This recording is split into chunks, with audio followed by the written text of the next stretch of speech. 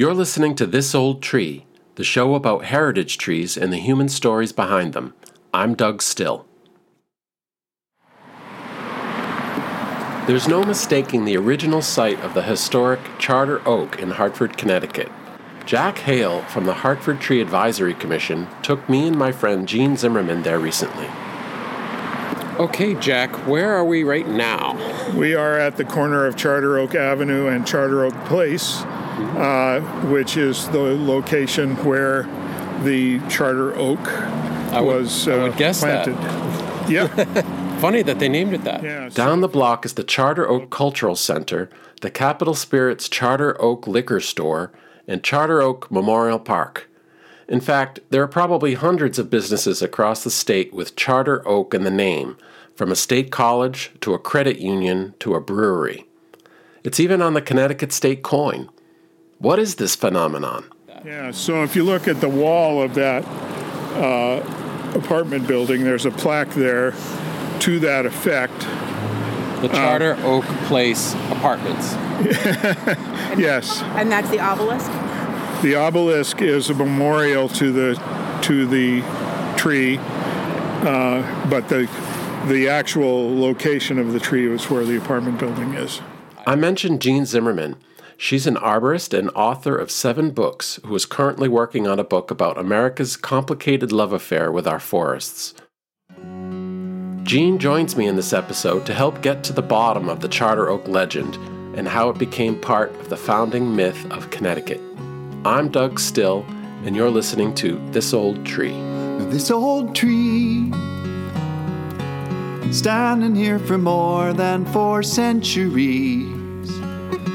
Wonder what you'd say if you could talk to me about what it's like to be this old tree.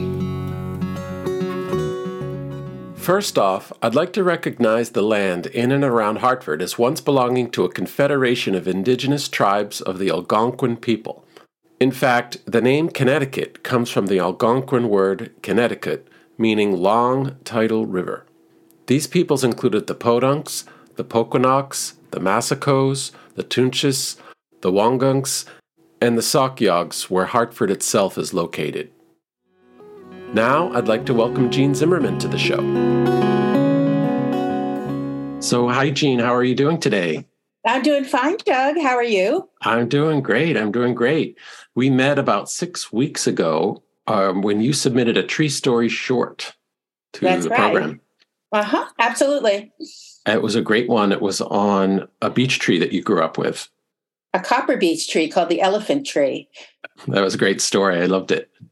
Thank you. And then afterwards, we started chatting about historic trees, and somehow we got onto talking about the Charter Oak in Connecticut.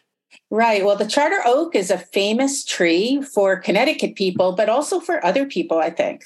Yeah, neither of us are from Connecticut. I'm from Rhode Island. And I'm from just north of New York City. I remember neither of us really got why this tree was so important to Connecticuters. Right. So I guess we wanted to know more, and we thought we would pursue it. And we did some quick searches, of course, on the internet, and we found a basic outline of the story of the Charter Oak. Yeah, there's like a general narrative out there that you read over and over. There's a general narrative, and some people in Connecticut know some of it, and some know some other part. It's kind of interesting, though, the background. Yeah, maybe you could give us an outline of the story. Absolutely. So it was in the 1660s, pre-revolution, in Connecticut, in what was to become Connecticut. And the charter for the colony of Connecticut was given by the King of England. And so the colony was relatively self-governing. But along about 1687, the new king decided that the number of colonies should be merged into one larger colony. Right. And so he wanted to revoke Connecticut's charter. So he sent a henchman to Hartford to come take it back. Oh, boy. So then this leads to the big legend. So on October 31st, 1687, there was a meeting with state dignitaries in a tavern, a local tavern in Hartford. And the charter was sitting on a table between all of the players here. So at one point, amazingly, all the candles blew out at the same time. That's miraculous. Right. It was miraculous. And when they were relit, the charter was gone. So who knows where it went? Well, apparently it later came out that it had been whisked out of the room by somebody and brought to an old white oak tree that grew nearby. So this is the tree that became known as the charter oak, because the charter was hidden inside a big hollow in the trunk. Well, what happened next is the king's men couldn't retrieve the charter. They couldn't find it. They didn't know where it was. And voila, Connecticut's rights were saved. And that's the story. Yeah, I think that's what most people know. Like if you were to ask somebody in Connecticut, that's what they would describe or something along those lines. Right. They might not know the name of the king, or they might not know the name of the land it was on. But they do know something about the charter being rescued. It's amazing that this story's been passed down for hundreds of years. What do you think its power is? Or, we had no idea, not being from Connecticut. I don't know. I mean, I think it's good to ask why there's such veneration for this particular tree, and why is there even this sort of mysticism surrounding it? I'd love to find out more. Yeah, why this tree? And do people still care? Absolutely. And it sounds as though they do, but I'd just like to get down and find out more about it. Well, we both had the chance to interview some wonderful people to find out some of these questions. And we got to meet each other in Hartford. How fun was that? That was really fun, and it was a great day. Well, to start things off, I met separately with Robert Storm to get the best description of the actual events that I could find. And he is a lawyer and an historian who also holds the title Honorary Governor General of the Society of Colonial Wars of the State of Connecticut. Do you have any idea what that means? It sounds important, but no. Well, I didn't either, but let's find out.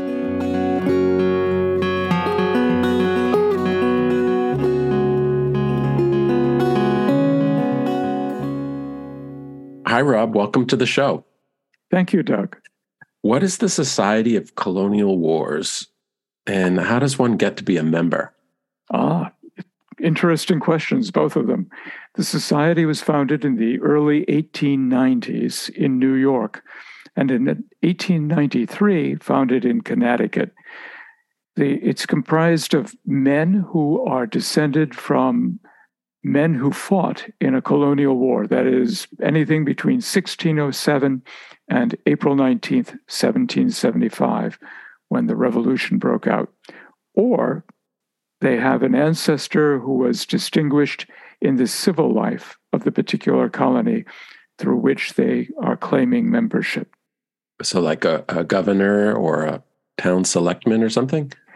Yes, governor, member of the colonial legislature, perhaps a judge.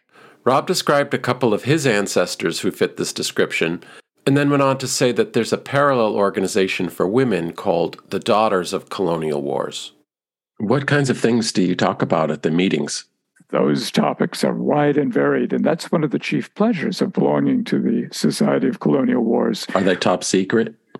Of course, never to leave the table. We talk about everything from politics to visual aesthetics to the latest romance of one of the members.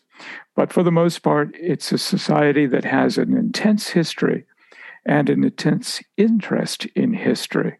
Has the charter oak ever come up? On rare occasion, but early in the last century, it was a primary focus of the group.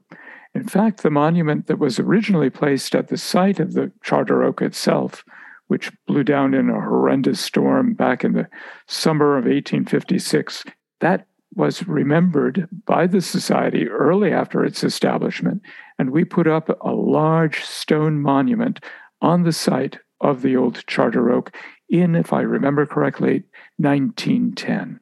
The obelisk Jean, Jack, and I found earlier. Then I asked Rob to set the stage for our story prior to 1687. What was the Connecticut Charter, and who issued it, and what did it mean for the colony of Connecticut? Connecticut has an extraordinary colonial history. Most of the 13 states, original states, were founded as individual colonies. Connecticut was founded as 3 separate colonies. And they were Puritans, meaning Protestants who felt that the Church of England hadn't sufficiently reformed and become Protestant enough. In England, King Charles I had been beheaded in 1649 in a civil war. Oliver Cromwell ruled as de facto dictator until he died in 1658, and in 1660, Charles's son, Charles II, became king and restored the monarchy. Parliament decided to invite Charles II, the son of the beheaded, deposed king, to come back to England and rule. He was hiding, or he was in Europe, right? Yes, he was in exile, principally at the French court. Charles came back very happily, but the irregular situation in which Connecticut found itself showed the Connecticut colony that theirs was a tenuous position to hold. So they commissioned an agent to seek a charter, a royal charter. Of course, at the time there was nothing else, a charter from the king, and he succeeded in getting it in 1662.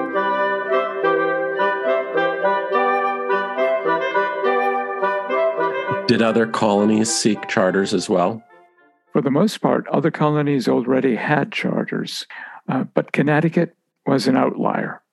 With its charter, though, it had a legal existence basically as a corporation, and unlike most colonies, the physical location of the charter was here in America, in Hartford.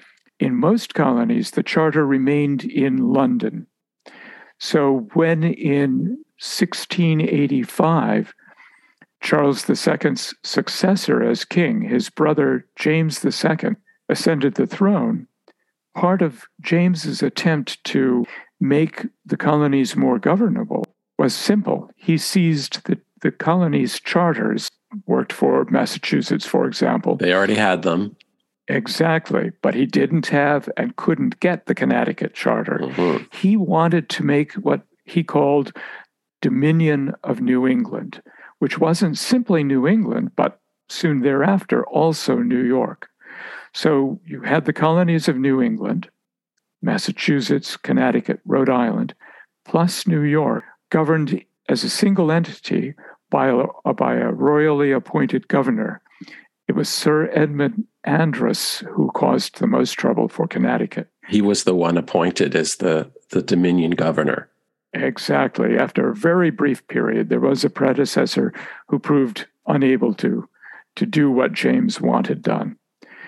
So Andros repeatedly asked Connecticut to surrender its charter because under English law at that time, and the same law that had existed by precedent since the Middle Ages, without the physical charter, there was no legal authority.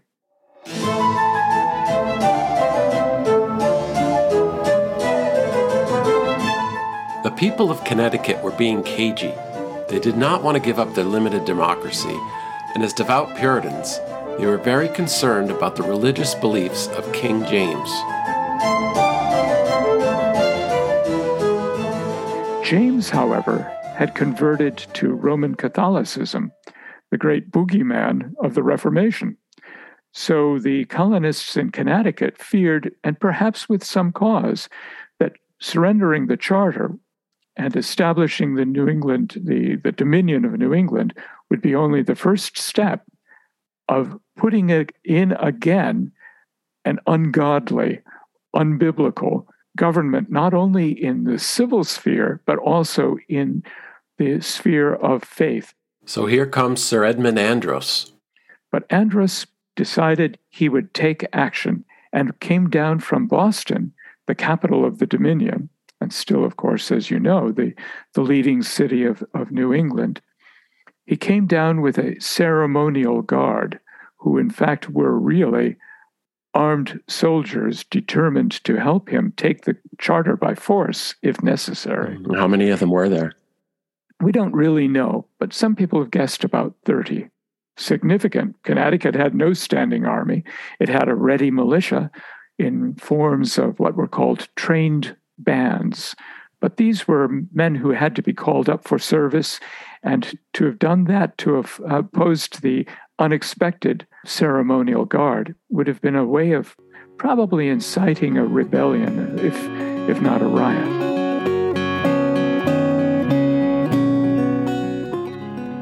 We're going to take a brief pause. When we come back, Rob Storm tells us what happened when Sir Edmund Andros arrived in Hartford with one major goal: to confiscate Connecticut's charter. You're listening to This Old Tree.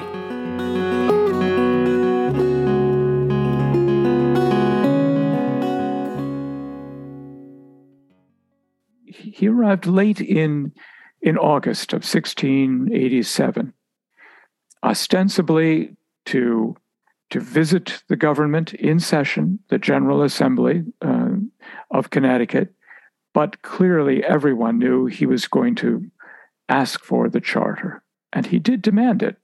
Well, we need to get it, we need to find it, So it was the actual surrender was delayed until evening.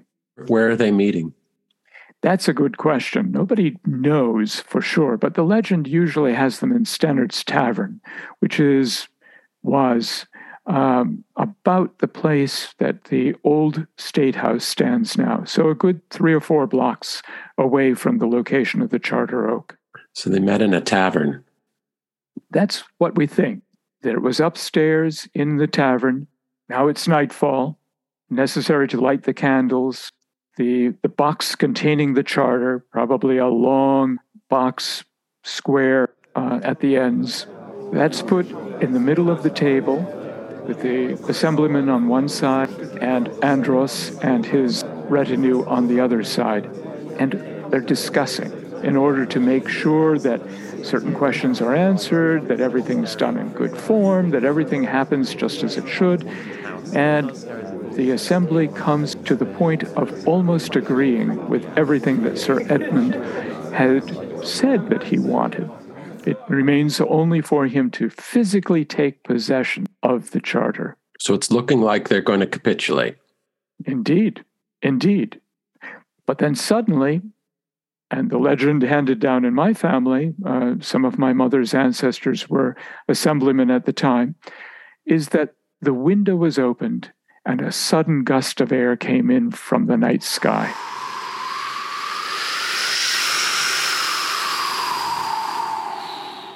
All the candles are extinguished.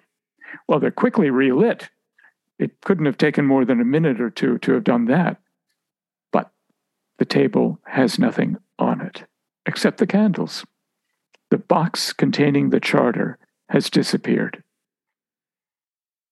Now, who took it? We don't really know. But the Wadsworth family has a constant legend that their ancestor, Captain Joseph, was the one who had taken it away in that very brief period in which everything was extinguished. I see. So, whenever I read about the legend, Joseph Wadsworth whisked away the charter. But you're saying that it started probably with the Wadsworth family and their oral history. Well, that's probably the case, but we don't really know. And Captain Joseph is as good a possibility as any other. We do know that the governor and the deputy governor were still there at the table.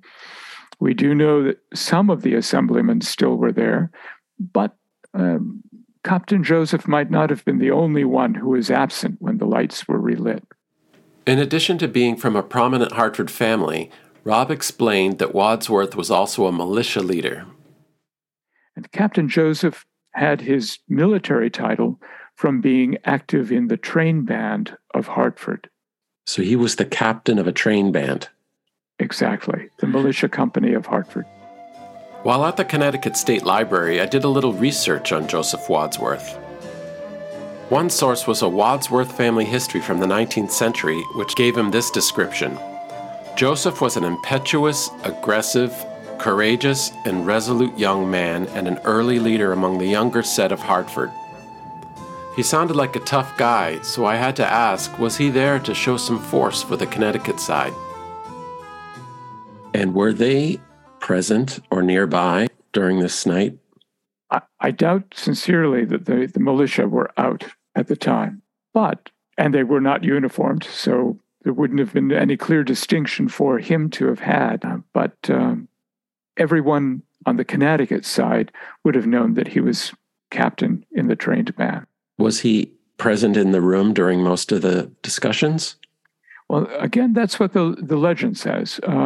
Would his presence have been seen as a threat to Sir Andros? Probably not. Again, although the guards accompanying Sir Edmund were uniformed, the trained bands of Connecticut did not have uniforms, so they would not have known who he was. But he would have been somebody who had the courage. Exactly. Now, it's commonly believed that all of this was engineered in advance, that everyone knew that the candles would be extinguished. Who came up with the idea? I don't know. But it would have been Wadsworth or somebody like him who would have taken it out. Probably a good sprinter, if nothing else. And so what happened then when he left the building? He ran, again, the legend, he ran with the box under his arm, I don't doubt, to the Willis estate. And that was what had been the farm of, or was still the farm of Samuel Willis, again, just a few blocks away. Hartford at this time was still a small town with home lots for about only a few hundred people. The home lot was sufficiently big, 2, 3, 4 acres, that much of it retained a rural character, including this tree, which had been held as quasi-sacred by the Indians who had sold the land to the settlers 2 generations earlier. Why do you think it was quasi-sacred? Again, this is a legend that's come down in the Willis line, and it might not be entirely accurate. But most family legends in New England, I dare say, are based on truth. The legend is that the Indians, sometime after the sale of the land, came back to visit. And of course, the settlers allowed them to visit. There was no problem with that. That some of them then told Samuel Willis that this tree had been planted at the time that the tribe had originally entered what now is Connecticut, which would have been probably 300 years, 400 years before the sale of the property in the 1630s. So that the tree marked a peace between tribes. It also was a marker for them of the settlement by the Indians of Connecticut. And last of all, it continued to be a guide to them for when they should plant corn. The story is that when the leaves budded and reached the size of a mouse's ear, which would be roughly the size of your little fingernail, that was the time to plant corn. That's interesting that within their oral history, the tree was planted. It wasn't just a remnant tree. The Willis family and its descendants continued for some time to call it the peace oak, or so again the family story goes. But it did get the new name not long after the encounter with Sir Edmund Andros. So that tree already had an aura around it of history and importance. It did.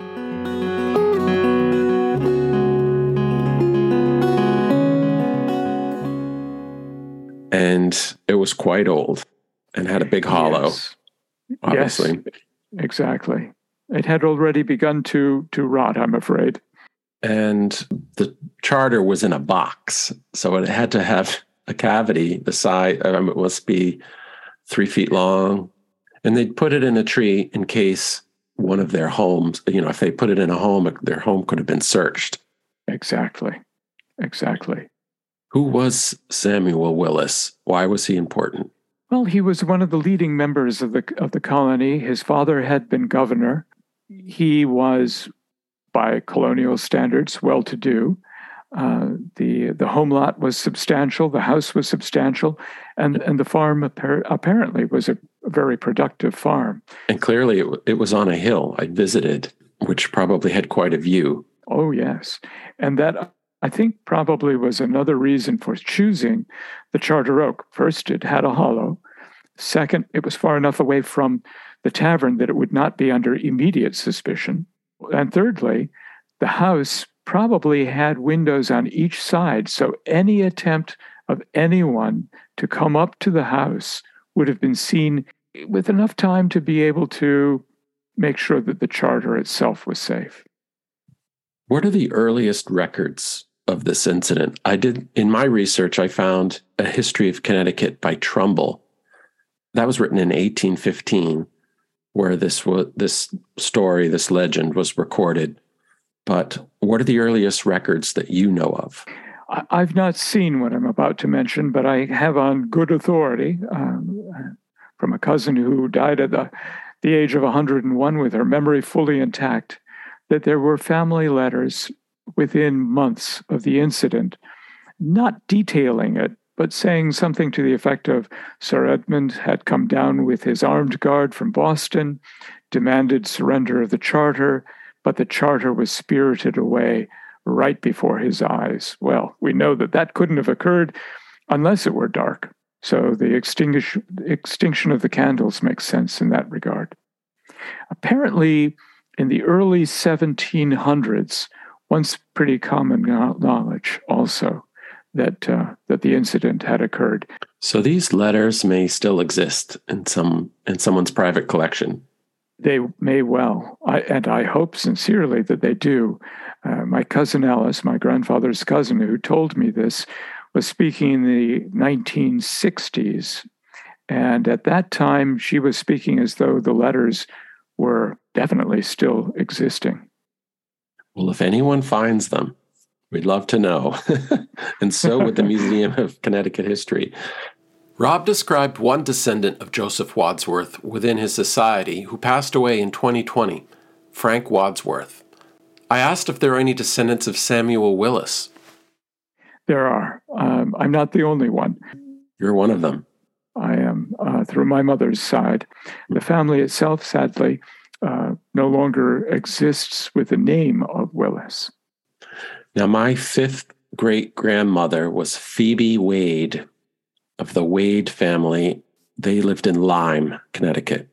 It's a good Connecticut name. Yeah. And its ancestry definitely goes back into the colonial period. So if an armed guard shows up on your doorstep sometime and says, you must join the Society of Colonial Wars, you'll know why. So I can join, right? You can. Well, from an historical perspective, it was looking more and more like the legend was real, or mostly so. But Jean and I wanted to see what parts of the legacy can still be found. So we met in Hartford on a mild December afternoon. We started at the Connecticut State Library, an impressive, echoey building located across the street from the state capitol. It houses the State Library, the Connecticut Supreme Court, and the Museum of Connecticut History. It was the museum we wanted to see because we learned that it holds the renowned charter that Joseph Wadsworth hid back in 1687. Wow. This place is incredible, and there's nobody here. And the floors are gleaming. Somebody takes very good care of this place. And we're surrounded by portraits of men. I don't know who these men are. I assume all white men, and many of them in the Napoleonic pose with their hand in their coat. Yes. I'm assuming the patriarchy. The patriarchy. And I'm assuming that these people are all perhaps past governors of the state? I'm not sure. It appears to be. But I was told that the charter is on the far wall. Let's take a look. Sounds good. You're standing on it. Sorry, Doug. You're standing on the charter oak right now. Do you see? I wish we could show a picture of this. Well, I'll take a picture. It's inlaid brickwork with the oak, the charter oak. Mm-hmm. And then straight ahead is the Royal Charter of 1662. Mm-hmm. And it's in a wooden frame. And it says, only the crest of the frame is thought to be of charter oak wood. What's beautiful about it is that it's a kind of meta statement because it's carved of the charter oak wood, and it is also a sculpture of the charter oak leaves and acorns. That's right. It's quite lovely, actually. Then it says, in 1893, the framed charter was moved to the State Library where we stand, which occupied what is now the State Senate chamber in the Capitol. Apparently, John Kinney, an editor of the Hartford Courant and a collector of historical relics, purchased the original frame and apparently had many smaller frames veneered with charter oak wood made from it. Okay. That just seems wrong to me. I'm sorry. You don't think that seems possible? How many frames could be made? I don't know, but I bet we'll find some around the state. Also, if you look above this particular framed charter, you'll see another portrait of the charter oak on the wall. Yes, you want to read what it says about it? Sure. It says, so 1856, Charles de Wolfe Brownell. In 1856, he executed the painting of the charter oak, which hangs above the charter vault. Done from an 1855 pencil sketch, the painting hung for many years in the office of the president of the Charter Oak Bank. So it says the artist, Brownell, chose to depict the tree with, as he said, its remarkable branching, which extended south toward the Connecticut River. The Brownell view was later used on the postage stamp and $50 commemorating Connecticut's tercentenary in 1935. Right. Doug, I'd love to know your idea as an arborist about the branching aspect of this tree. Okay. Is it extraordinary? It seems to be very asymmetrical, which I think that you would find that in a very old tree, and it extends away from the fence line. Mm-hmm. It's a fence line. I saw another etching of this from the other side, which would be interesting to compare. Mm-hmm. So it extends over, it looks like Samuel Willis's land, and then there's some dieback. I see the dead wood. And I see the branches kind of curving and moving, and I've seen some 400-year-old white oaks, and that's what they do. Uh-huh. So I think it's pretty realistic, actually. And it says, so the tree fell in 1856, and it says this was taken from a pencil drawing from 1855. So it most likely is pretty spot on. Then we moved on to the relics of the charter oak and the memorabilia. There was a lot of it. So we're looking at a display case full of the names of charter oak businesses and old photographs over the years. And what I said is there's nothing so low to have the charter oak name, nothing so low or so high. It goes everything from charter oak Venetian blinds to the charter oak first prize ribbon for poultry, 1921 at the State Fair. Yes, charter oak coffee roasting company. Charter oak trucking company. Soon we learned about another important piece of Hartford history, that Samuel Colt, the firearms manufacturer, was a prominent figure at the same time the charter oak was lost in the 1856 storm. There's an entire room dedicated to Colt in the Connecticut State Museum. Their histories are intertwined. This is one I've actually really wanted to see, which is the Colt revolver. That's a famous one. It's made out of wood. Yeah, there's a whole room of Colt firearms. Oh, okay, and all made from the wood, though. I mean, this one is carved from charter oak wood. It's a wood revolver, which I guess makes sense. I don't think I've ever seen a wood revolver before. That is a blending of Connecticut history right there. Colt and charter oak. And another cool find. So here is a photograph of the charter oak. Incredible. I didn't realize that there was a photograph of it. And this is it. We don't have a date on this photo, but it also is framed in wood from the charter oak. So again, it's meta upon meta. We can see an iron fence around it and the city growing around it that I can see. We were just getting started. Jack Hale, who you met briefly at the beginning of this episode, was kind enough to show us other charter oak sites in Hartford, and we learned so much from him. Okay, could you just maybe say your name, just so I have it? I'm Jack Hale. Jack Hale. H-A-L-E. Thanks. You've agreed to show us around Hartford a little bit and dig up some charter oak history and paintings and relics. Yes. Where are we right now? We're in the Wadsworth Atheneum Museum of Art. I knew that because I walked in and just bought a ticket. Just so did I get it right? Yeah, that's right. So, and what are you going to show us here? We're going to show you a couple of things that were made out of the wood of the charter oak after it fell, and also a painting of the charter oak. He first told us a little bit of what happened after the tree fell in 1856. What happened? Yeah, I mean, they were crushed, I guess. Oh, yeah, it was a tragedy. It's a tragedy. It was in the newspaper. Well, they actually held a funeral for the tree. And Sam Colt, who by that time had made his way as a gun manufacturer, was obsessed with the tree. And so he did everything he could to get as much of the wood from the tree as he could possibly get. And who's Sam Colt? Sam Colt invented the revolver. And he was an international arms dealer. Yeah, and he was based right here in Hartford. Right here, yes. So we actually saw one of those wood revolvers that he made in the State Library Museum just now.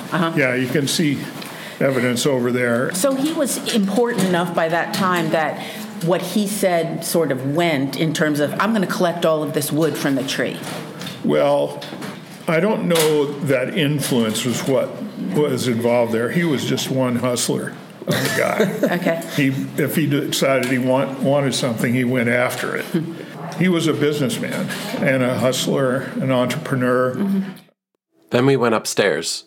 Okay, what are we standing in front of, Jack? This is a famous painting of the charter oak. You can see, well, it says here it was painted 1857, which was right after it fell, by Charles de Wolfe Brownell. It shows, we were talking about Colt. Here's the top of the Colt armory right here. Jack pointed at the painting and a guard came up. Sorry, we can just... Yeah, don't. Oh, sorry. Sorry, cut that on. Don't touch the painting. And the frame. It's a gorgeous frame, and the painting is lovely. But you know, one thing again that I love about this is when something is made from the oak and it depicts the oak, like the frame here. Again, we have carvings of the oak branches and leaves. Yeah. And I think that's particularly beautiful. There is another painting which is perhaps even more historic than this one, that was done by Church, Frederick Edwin Church. Oh. It's at the Griswold Museum. What else do you have to show us? That's the tree. Let's walk around the corner a little bit. Okay. Oh my goodness. Now this chair, I mean, you can read the label on there, but this chair was made for the Hartford City Council. They commissioned it, but they didn't want to pay the bill. And so Sam Colt bought it, and it came here as part of the collection that was left to the Athenaeum when Elizabeth died.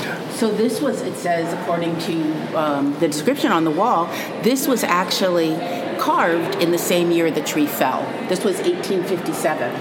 Yeah. And there's a small painting right next to it that's lovely by George Francis called Charter Oak and Willis House. And this says circa 1858, so it would have been 2 years after. The tree was gone by then. Yeah. However, Willis was an earlier resident. It says here that he actually died in about 1645. And at the time of the oak, when all of the stuff transpired about the oak, it was owned by someone named William Stewart.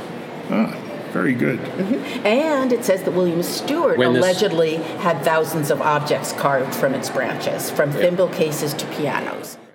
We were far from the first tourists to take in all that is the Charter Oak.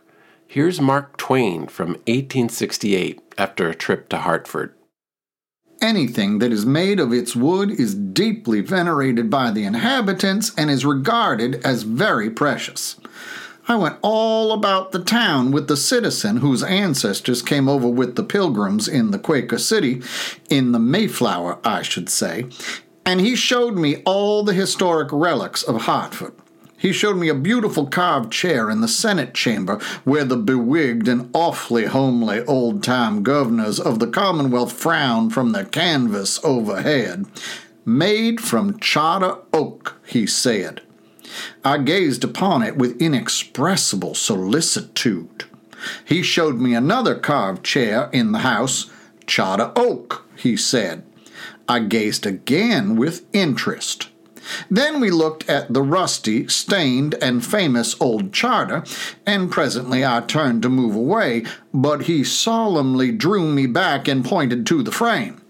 Charter oak, said he. I worshipped. We went down to Wadsworth's Athenaeum, and I wanted to look at the pictures, but he conveyed me silently to a corner and pointed to a log, rudely shaped somewhat like a chair, and whispered, Charter oak. I exhibited the accustomed reverence. He showed me a walking stick, a needle case, a dog collar, a three-legged stool, a boot jack, a dinner table, a 10-pin alley, a toothpick. I interrupted him and said, Never mind, we'll bunch the whole lumber year and call it Charter oak, he said. Well, I said, now let us go and see some charter oak for a change. I meant that for a joke, but how was he to know that, being a stranger? He took me around and showed me charter oak enough to build a plank road from here to Great Salt Lake City. Thanks, Mark Twain. But next, after a short break, Jack brings us a few blocks away from the museum in Hartford to show us some actual living descendants of the charter oak in a city park. You're listening to This Old Tree.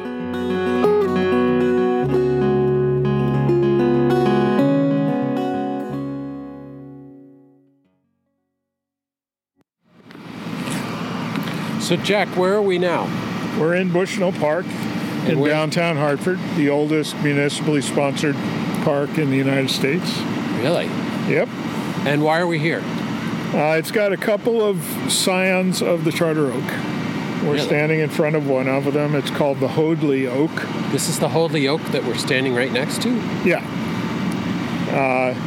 The gate we just came through is the Hoadley Gate, and it's a memorial to. Now, was the park built around this tree, or was this tree planted after the park was put in? So this park was built in 1857. So I don't know how long after that this oak was planted, but there it is. Any idea how they took cuttings or acorns, or how did they propagate the descendants of the charter oak? I know some of it is done with acorns, but there may also be some done with cuttings. So there might have been a nursery that was growing them nearby, and they planted this from the nursery? Or just an interested person who decided to propagate the tree. Bad timing. A tree crew was nearby, and the sound of chainsaws disrupted some of our conversation. The leaves of this white oak are still hanging on the tree. They're persistent, so clearly it's a white oak. Yep. Pretty standard. I'd say it's about 32 inches in diameter. Oh, I'm going to guess. I should have brought my D-tape with me.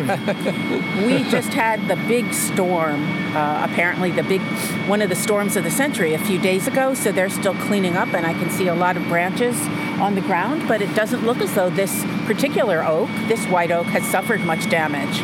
No, it's got some dead wood in it, but it seems to be in pretty good shape. Where are you taking us to next? We're going to take you to the big one. Next, Jack brought us to an even bigger descendant of the charter oak, a 50-inch diameter white oak that didn't have a name. It was in perfect condition and well cared for.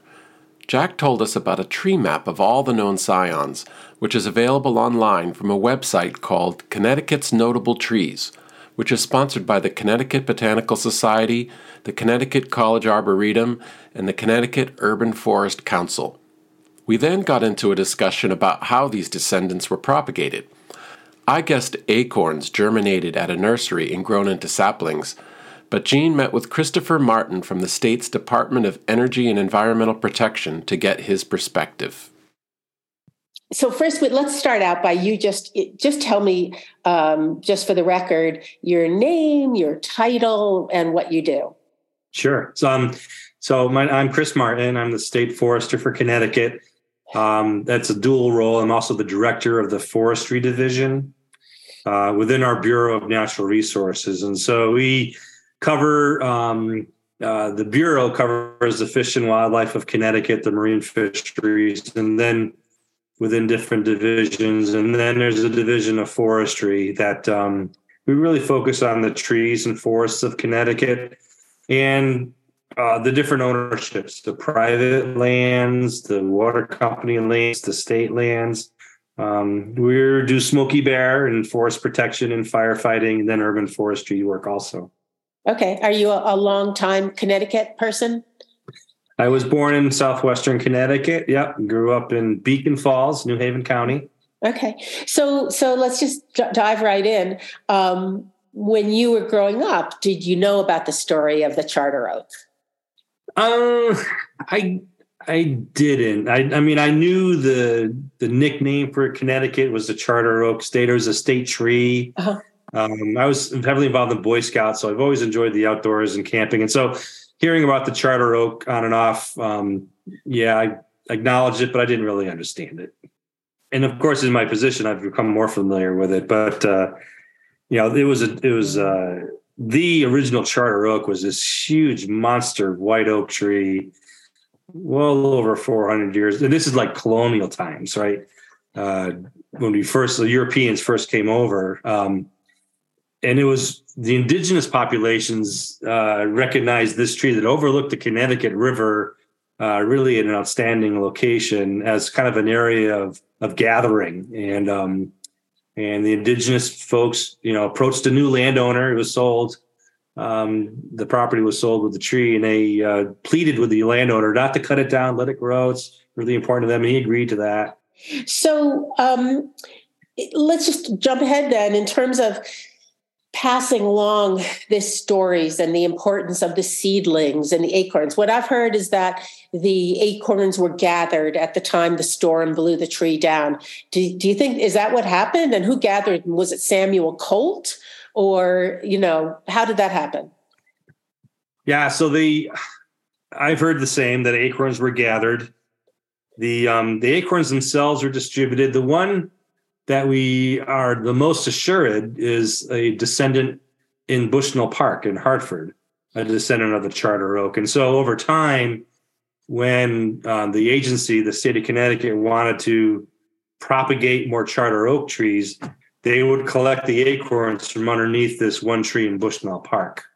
So that is the tree we visited the other day. They have a plaque underneath that says the scion, right? And so that tree was planted. Let me look at my note. I don't have it down, but it was, that tree was planted in 1868 or something like that, I think, right? So it's right around when it fell.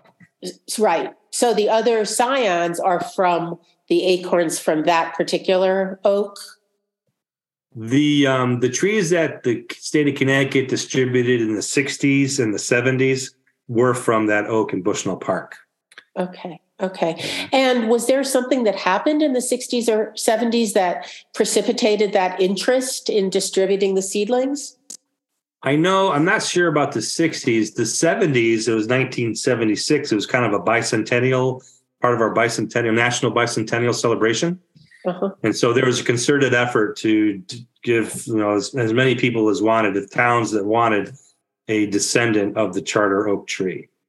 And were those acorns distributed, or is there a nursery in Connecticut, like a state nursery, where the seedlings were propagated? At the time, there were a couple of different nurseries, one in Griswold and then the Windsor area, that the acorns were planted and germinated and cared for into a small sapling stage. Uh-huh. They know those facilities no longer serve that purpose, but good to know. I wonder what they did way back when they first propagated those trees from the first acorn crop from the original tree. They probably just stuck them in the soil and put a fence around to keep the deer or other animals from eating them. So yeah, right, and grew a few trees. Gene spoke to several people around the state about the charter oak, including Alan Fenner, a consulting arborist. He had a story about a piece of the charter oak showing up after one of his jobs. So now tell me the story about the charter oak, the piece of the oak that you said your client gave to you. How did that come about? Well, I was doing a kind of a tree-related job for a client after Storm Sandy. It was someone who had called me, and she couldn't get a hold of anyone to do any kind of work, and there was portions of trees all down on her property, and so I came out there to help and take care of her. My two sons and I went out there and we took care of the property. And after we were finished, she presented me with a piece of oak and said it was given. The woman was about 80 years old, and she said it was given to her by her grandfather, and it was supposedly related to, or a portion of the tree of the charter oak. And it was a small, about 3-inch by 2-inch thick piece of definitely oak, definitely white oak. And right now I have it on my desk, and it serves the purpose of holding down paper very well. As it should. Okay. Rob Storm also had his own story about a piece of the charter oak. You mentioned that there was a relic of the charter oak in your family. There was. Probably my 3 greats-grandfather obtained a large, round section, thick, from, I would guess, not the trunk itself, but one of the lower branches. And that was proudly displayed in the front parlor of my mother's family home, which had been in the family for generations in Vernon Center. Unfortunately, my mother's parents fell on hard times with the Depression, so they opened what they called the Early Dawn Inn, a big, rambling, old late colonial farmhouse with only 2 children. So there were plenty of rooms to let out to tourists, especially during the leaf peeping period, the autumn, which, as you know, is gorgeous here in New England. Absolutely. Unfortunately, one morning after the guests had left, they found that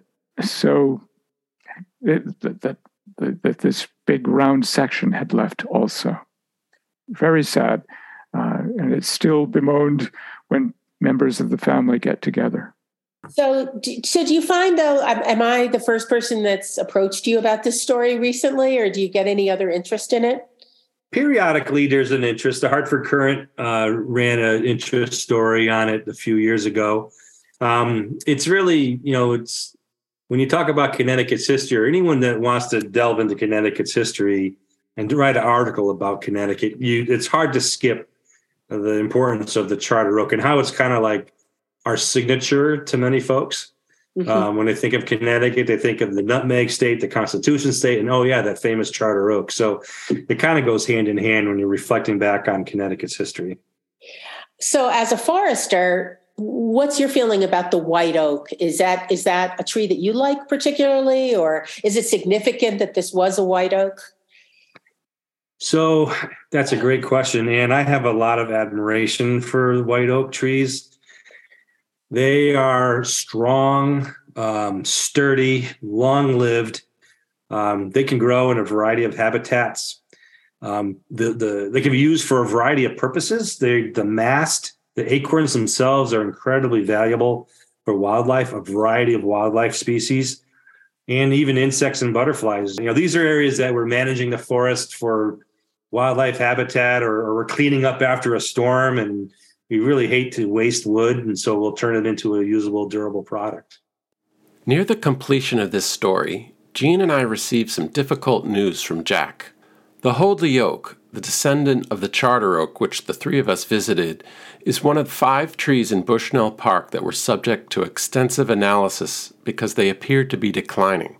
The result of the study is that this historic oak is now scheduled for removal because it was determined to be high risk, essentially due to a column of decay deep within its trunk. The assessment was conducted by an outside consultant, but the removal decision has been challenged by citizens, and there will be an upcoming hearing that is yet to be scheduled.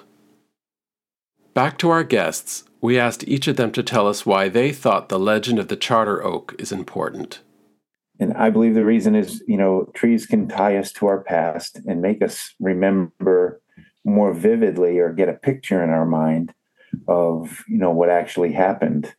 And I think it's a great way to teach younger kids about history, and the fact that, it's a tree that they can easily relate to. Well, I think it's appropriate that the charter oak being a white oak, and then the official state tree of Connecticut is the white oak, Quercus alba. And I think it reflects well on Connecticut's citizenry and our governance and where we are in the world. It's a nice reflection. And so it's I don't know, it's a good fit for Connecticut. I think it's more symbolic than anything. A legendary wood, sturdy, long-lasting. The mighty oaks of England are legendary. So it's the hardiness, the solidity of oak that means a great deal. The beauty of this particular tree was unusual, too. It hadn't the form of a typical oak tree. You've seen, of course, the paintings. And in 1935, it appeared on the tercentenary stamp for the existence of the colony. It was the emblem of the colony. But in addition, it had that reputation of being a sign of peace, an emblem of peace, as well as solidity. And on its high hill, overlooking the capital city of Connecticut, it had almost the quality of a guardian of the entire population of the state. So it was looked upon almost as a non-human ancestor, I think, for all of us who live here in Connecticut. Well, Gene, I'd say if the legend of the charter oak has survived in Connecticut for 340 years, it ain't going anywhere. I'd say so. I really noticed that people would light up whenever we asked them about it and they would talk about it. Yeah, that seems true of everybody that we spoke with. Even if the Hoadley oak is lost, I think this legend will live on. Right. And it makes you ask, though, about the meaning of a hollow in a tree. It used to be something of such value and something so important was hidden in it. And now we're actually kind of risk averse and we're worried that a tree with a cavity is somehow dangerous. Times sure have changed. Yeah, there's an irony in that this story wouldn't have existed without the hollow in the charter oak. Absolutely. What do you find most remarkable about this story? Well, to me, one thing that's amazing is just that a tree is still cherished by so many folks. And in our highly advanced techie society, that a tree, something so natural, is still recognized as being really important. Well, we met some wonderful people, didn't we? We did. Thank you so much for researching and investigating this story with me. It's been a great pleasure. It's been fun working with you, Doug. You've been listening to This Old Tree, and I'm Doug Still. Thanks again to Gene Zimmerman, Robert Storm, Jack Hale, Chris Martin, and Alan Fenner for appearing on the show today. You all really helped bring this story alive. Thanks to Rob Barnard for a fantastic Mark Twain. And thank you, tree lovers, for listening. Visit Facebook, Instagram, or the website thisoldtree.show for more guest information, show notes, and photos. I'll see you next time.